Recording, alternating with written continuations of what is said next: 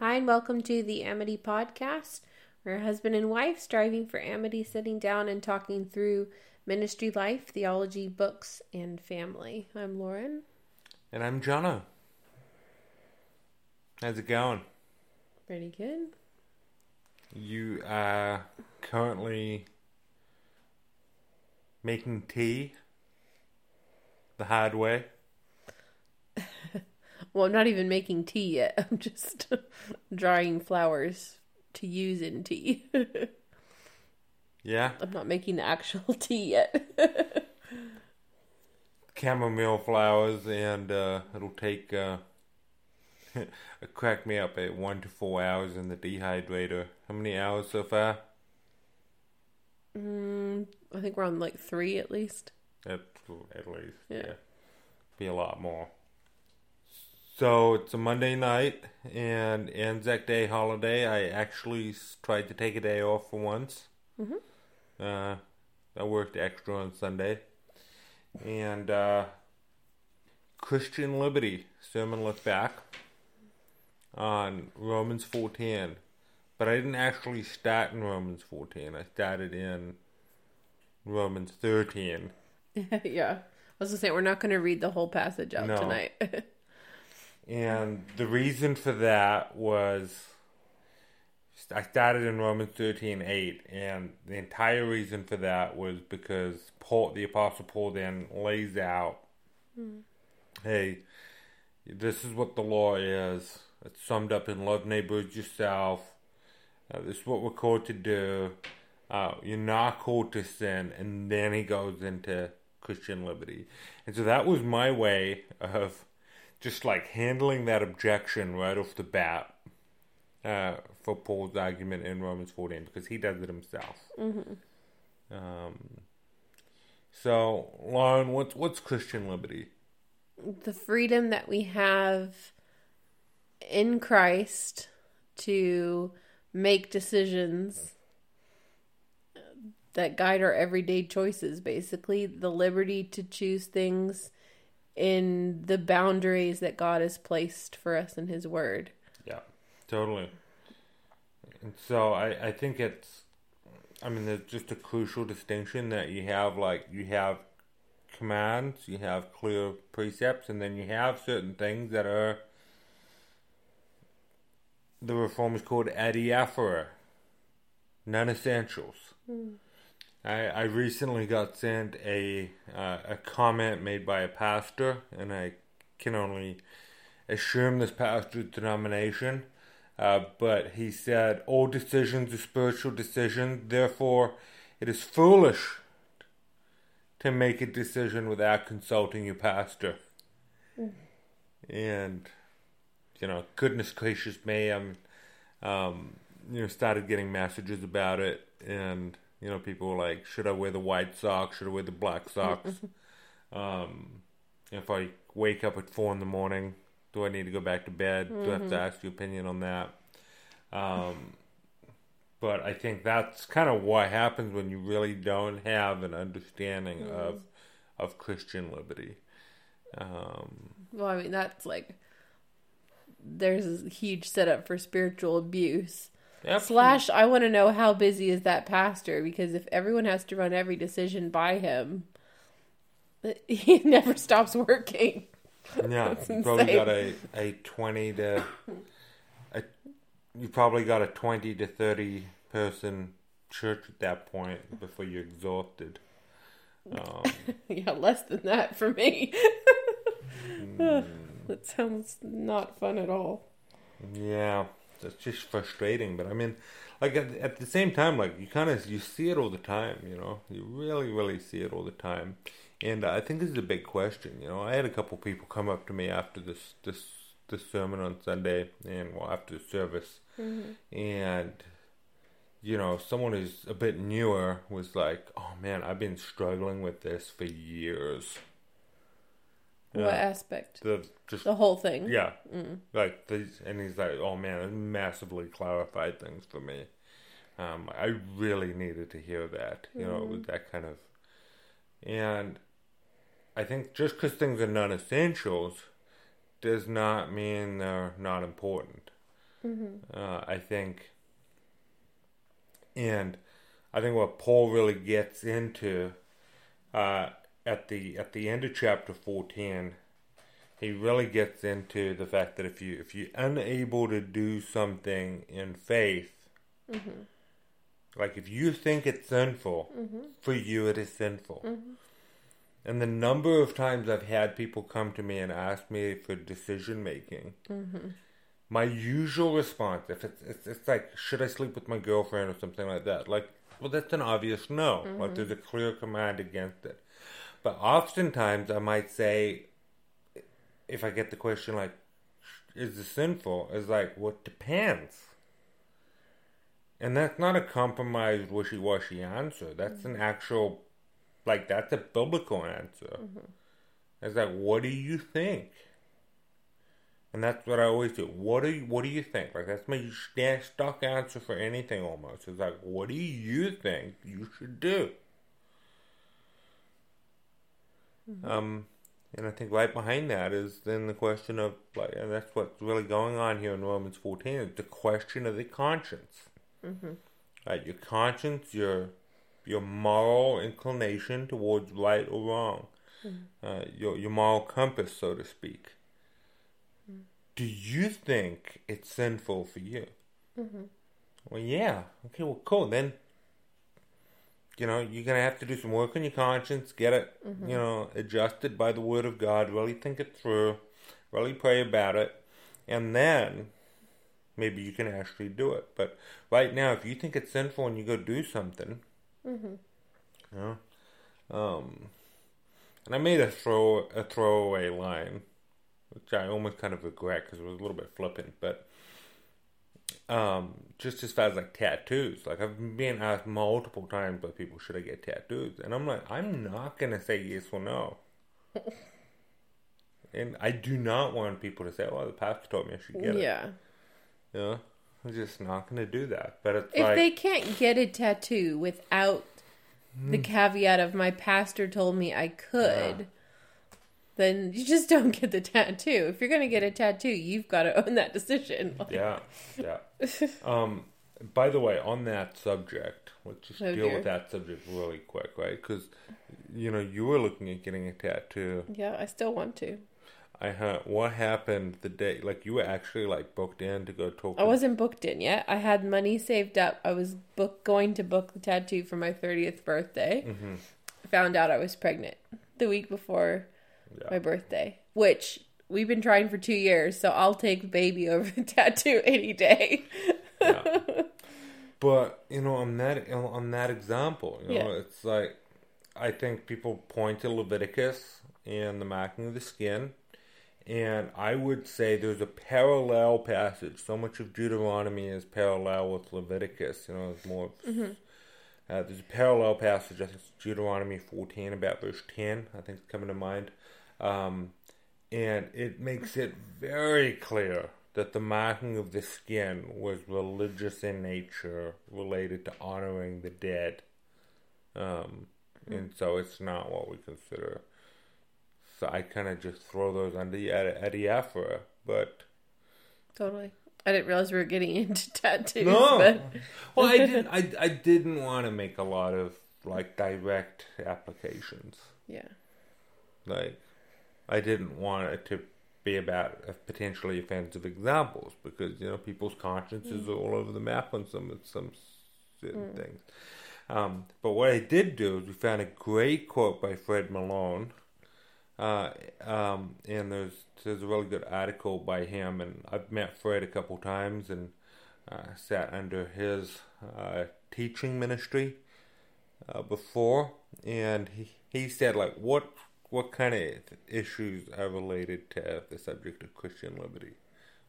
You got that line? Yeah. Modern day issues concerning Christian liberty include alcohol drinking, dress, education of children, insurance, women's head coverings, contraception, use of TV, internet, and electronics, music choices, Sunday school, youth camps, political views, etc. There is no question that Scripture must be the final determiner of these choices for the believer. But the problem of liberty arises when man-made rules and opinions beyond Scripture take on the role of law for church membership, church discipline, and church unity. Yeah, I mean, goodness. And I mean, I've heard some horror stories over the years. And I do think a lot of pastors make requirements of people that are just, like, not right. And they push way too far. They vastly overstep their authority. I try to be very careful and cautious with it, so when I do actually be like, hey, you can't do that, it's got some weight, you know? And I do think there's a point where sometimes you find something that is open, it is, you know, it is an adiaphora, it is a good thing, but some people cannot enjoy it really as a good thing. They become enslaved to it, for example. Right. You know, I think that's a real problem. And then that would go... when a pastor should get involved, or any brother or sister should get involved and be like, yo, this is... And then sometimes that then, if you are enslaved to that, you're then in violation of direct command in Scripture. Exactly. So that can be more clear-cut as well. Exactly. You know, and I mean, I think you got to be gracious with people and encouraging, but... I think a lot of times how this plays, I mean, especially in more church circles that we've been in, which thankfully have not been abusive leadership situations, which those do exist, absolutely, you know, a lot. But I've seen it more in what, like Malone says, how this issue affects Christian unity. Yeah. That's, I think, the most obvious way you see it. Totally. I saw someone recently basically saying that church members should have to say who they voted for. Oh, goodness. And if they voted a certain way, they should be church just without repentance. They should be forced to be, which is just insane. I mean, it's surely that's American. That's an American. Yeah. But that's crazy, in my opinion. And it doesn't mean we're saying these issues don't matter. It doesn't mean you shouldn't be. But they're just like, they're never as clear cut, you know. I voted in such a way that a lot of Christians would be uncomfortable doing this year, you know what I mean, in New Zealand. But out of all the people that I know in church... Like, I don't know what a lot of people voted, but the people that I do know what they voted for, it was all different. We were all over the place. And everyone had their reasons, and, you know, it's just... Cool. I'm just a lot more cynical than most people. But, yeah, I mean, you've got... I mean, I remember, so you said alcohol drinking is one. Like, kind of growing up, like, I really understood, like South Africa had a fairly, you know, relaxed drinking culture, right? But it was like drinking beer is okay, drinking brandy or whiskey is not. You know, like just an example of that. And like there was like a lot of people that believed that. Like spirits is for if you want to get drunk. Beer is, it's fine. That's just that's acceptable. That's an example. You know what I mean? Yeah. Yeah, insurance. Goodness, I don't even want to go into that. I am not stylish at all. Everyone should know, right? Except when I buy you $3 shirts from Kmart. I'm just like it's just not my thing. You know what I mean? So you want to call me like dressing up like a hipster or something like that? I'm like, no, I'm not. I dress. I don't think anyone's ever said that about you. Someone has. But you know, like it's just like, why have I got a beard? I'm not trying to go for a look. I don't like my face is ugly. I hate shaving. That's why I have a beard. I like it. Yeah. I don't have to take care of it. You know, like and then at the end of the day, like, you don't like my face if I'm shaving it either. So it's just like win, you know. But I don't spend a heap of time grooming it. Like, I completely forget to most of the time. Like, I just like brush it occasionally on a Sunday morning, but like that's it. I'm not trying to do anything special there. You know what I mean? I get my hair cut out of necessity, right? Which I hate doing. But there's no, like, trying to, you know, be stylish. And even if there is, you know, like, there's freedom in that, to do that. That's Christian liberty. There's a good level of freedom in how you dress, you know what I mean? But then you start going behind the heart motivations. Mm-hmm. You know, am I doing this to be noticed? Am I doing this to try and, I don't know, seduce people, whatever, you know what I mean? Mm-hmm. That's when it becomes sinful. Mm. Am I trying to draw massive amounts of attention to myself, you know? Like, I tell for people preaching at Christ Sanctuary, for example, you know, here's our rule. For attire, you know? Yeah. Like, I'm like, I just don't want you to draw attention to yourself. Yeah. Because I think that's a wise principle. And put a little care in. Like, we don't have shorts and jandals, and I mean, because in New Zealand that could happen. and you know what? Like, certain contexts, it would be okay. Yeah, and you're in a beach you're in a beach town context. Like, like it's summer in Tauranga, totally. It's not viewed as irreverent at all. No. Like, it's just, you know. So you've got to kind of weigh all of these kind of things up. But I've heard a preacher say multiple times that basically, like, men should not be playing video games, computer games, Xbox. You should not be doing it because it's time to, like, grow up. Mm-hmm. And I think, once again, it's like, it comes down to, like, what are you doing? Why? Actually, like, no. Recreation, spending some time with some friends, maybe. Nothing wrong with it. Like, and same person goes hunting for 2 or 3 days at a time. Oh, no, that's okay, because we're getting meat. And I'm like, you can get meat a lot more easily than that. FYI, going hunting 2 or 3 days at a time, that's cool, too. Yeah. Good on you. Yeah. That's fine. And if that's relaxing and enjoy, you know, to the glory of God, great. And you want to go walking without a rifle, that's cool. That's great too. Not my thing, but it's like, we're different. Yeah. We have multiple people in our church that run marathons and half marathons. Okay? Yeah. Like, for me, that is sin. For them, no. You know why I don't run marathons? Because almost all the races are on Sundays. Oh, right. That's why. That is why. That's why. Yeah. All this time I've been wondering. Exactly. Whoa. I'm just going to read there was another Fred Malone quote in here, and I'm just going to read that quick. It's kind of summing up what we were talking about. Uh-huh. The law guides Paul in what is lawful under the gospel and what is not.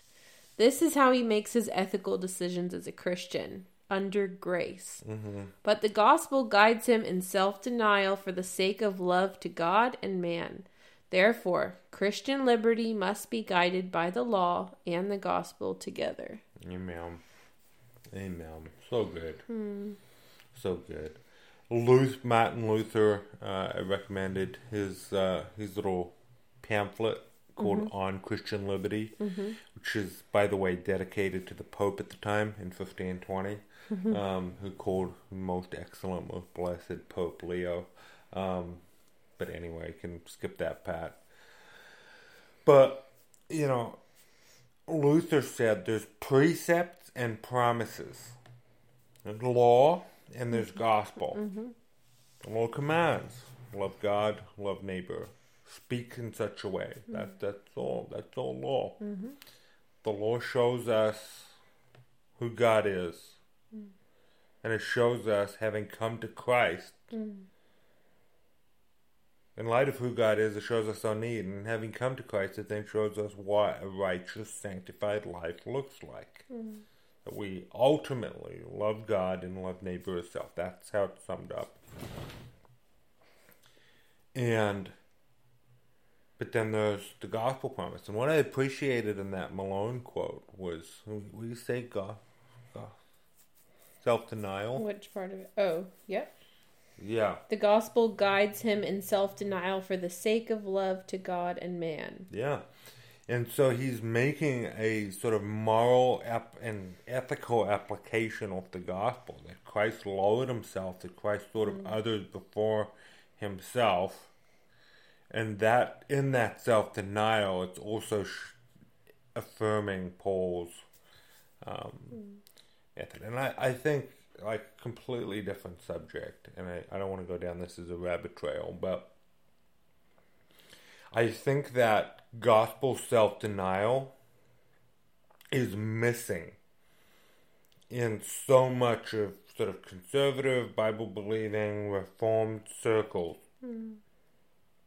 There's very much missing out on that sort of lowliness of Jesus, that, you know, he went from high estate and went down, he gave of himself. It's just, we're just like, I feel like the political environment has really shaped a lot of people in the last few years, and it's just much more adept at, just beat the other team, you know?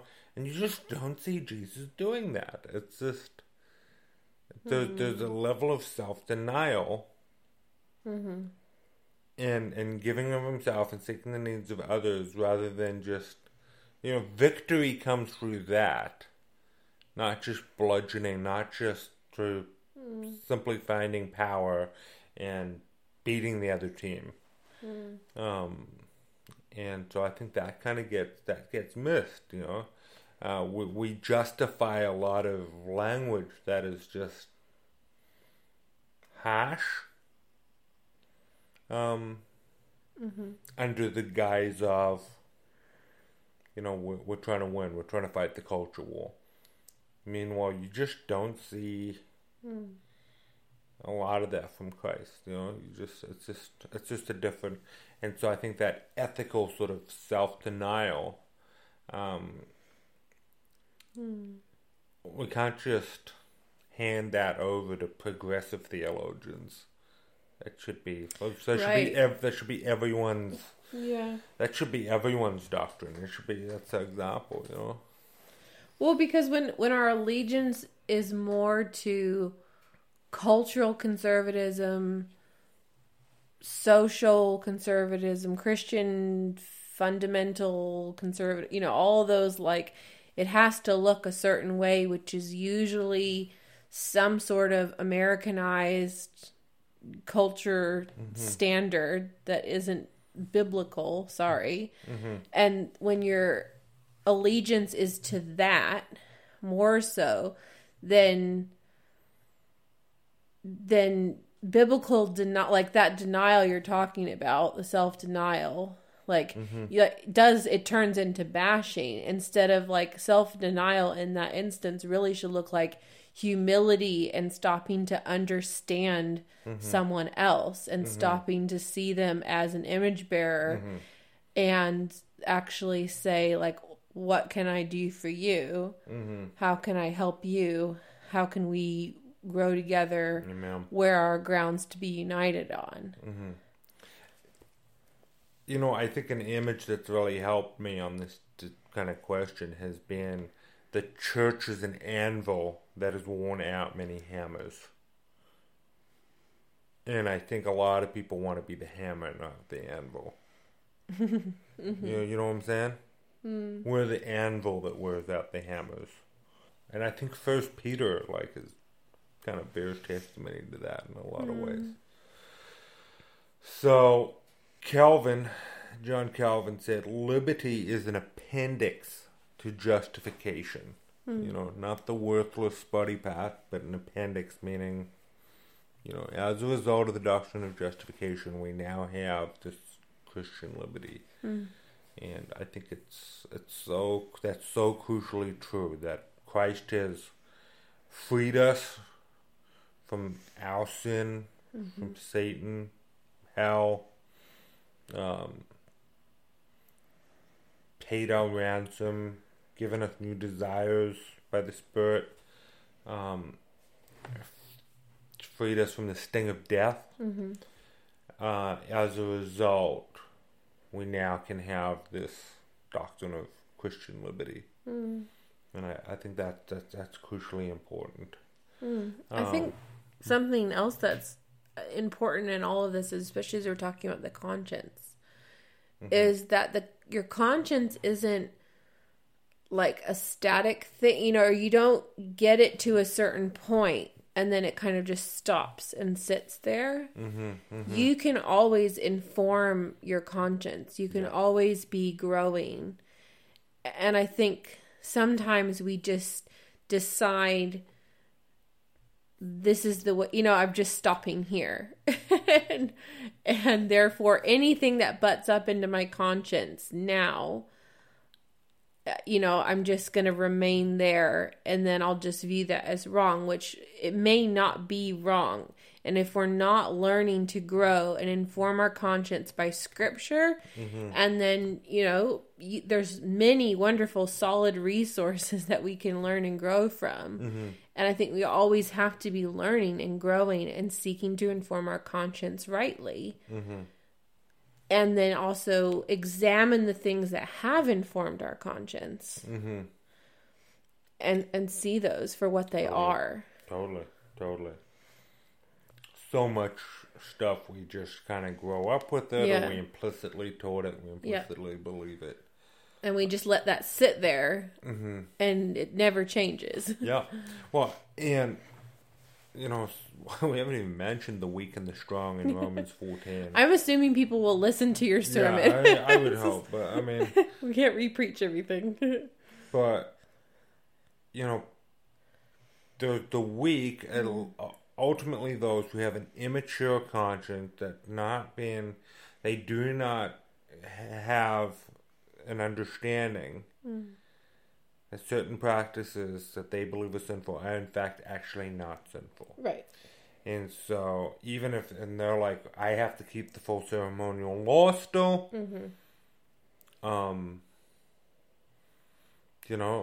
Really, they just need to come to a place of being informed by Scripture. Hey, actually, you're free to eat that bacon sandwich, Yep.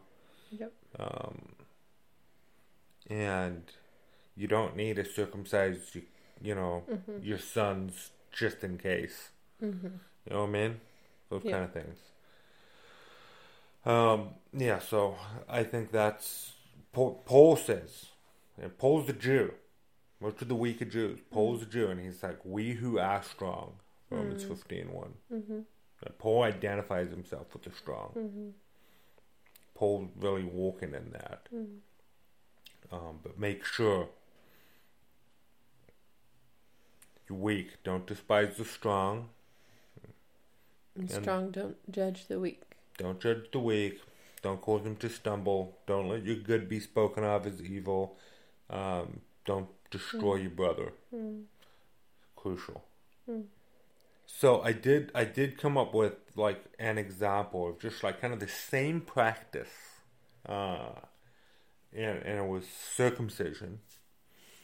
The same practice, but how the doctrine of Christian liberty sort of shapes it. And Acts 15, you have the Jerusalem Council. Acts 16, Paul's back on mission, and he's trying to evangelize Jews that do not know Christ. And he's got Timothy with him, and Timothy's, of course, his mother is a Jew, his father's a Greek, and Timothy's not circumcised, so he circumcises Timothy for the sake of the mission. And that's 1 Corinthians 9, to the Jew I became like a Jew. But then, Titus, so he's removing offense. Titus, Paul says in Galatians 2, no way am I letting Titus get circumcised, because the people that were... So no one was offended in Acts 16 with Timothy. That was like we're going in and we think that this will be the best thing. But in Galatians 2 with Titus, people saying, hey, Titus is a Greek, he needs to be circumcised. Jesus plus circumcision. Right. Really. And Paul opposes it. Absolutely. Forget it. We're not doing this. And he says that the gospel might be preserved. So the same action, circumcising at the time an uncircumcised man, one was like, no, it's a good decision to make for mission, and then on the other hand, it's like, no, this is horrific compromise, and we lose the gospel when we do this. So one is an act of service and love for people, and the other one is you're adding to the gospel. Or diluting it, whatever way you want to look at it. You're damaging the gospel message. And I think in the sake of Timothy, that's an exercise of Christian liberty. He could have decided either way, yes or no. He had the liberty to or the liberty not to. But they chose to do it for the sake of the gospel. But in the case of Titus, it's sin if they did that, and it's destroying the gospel. And really, it's like taking that Christian liberty, pushing it so much further, and therefore it just becomes sinful because it's a complete binding of consciences. It's blasphemous because you're writing laws that God has not given, and then you're declaring someone to be a heretic if they don't do it. That's a huge problem. So I think that's a very useful sort of contrast. In one, it's exercising liberty, and in the other, it is, goodness gracious me, something absolutely horrible. And so Paul absolutely just exercises it. And I think I remember D.A. Carson a number of years ago, I didn't manage to kind of find the clip. He says that he's basically a teetotaler when it comes to alcohol. But he says sometimes, in Canada, for example, he's like, who cares? He doesn't like drinking.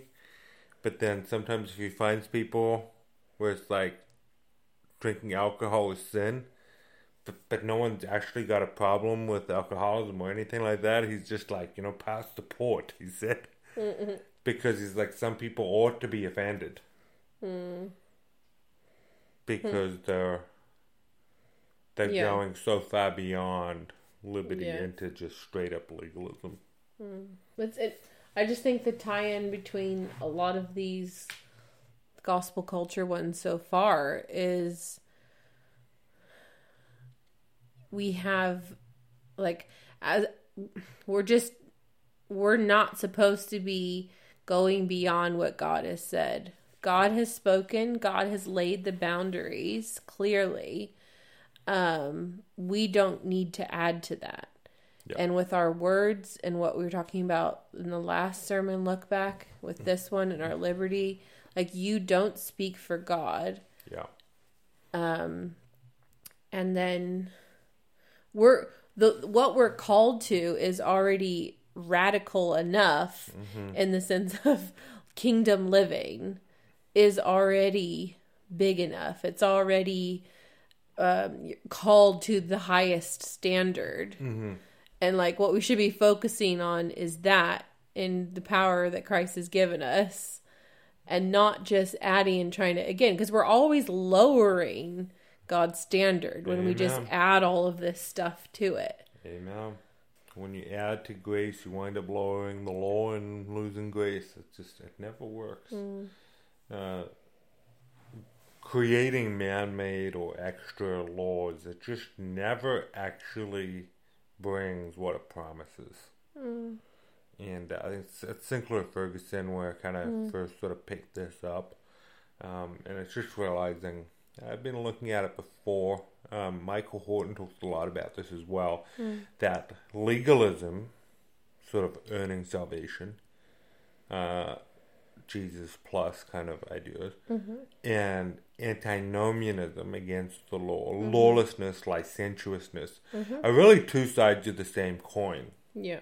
And what's fascinating is so often you get people that push back on people like me, the push back on others, that, potentially the way you're preaching and teaching opens the door for licentiousness or lawlessness.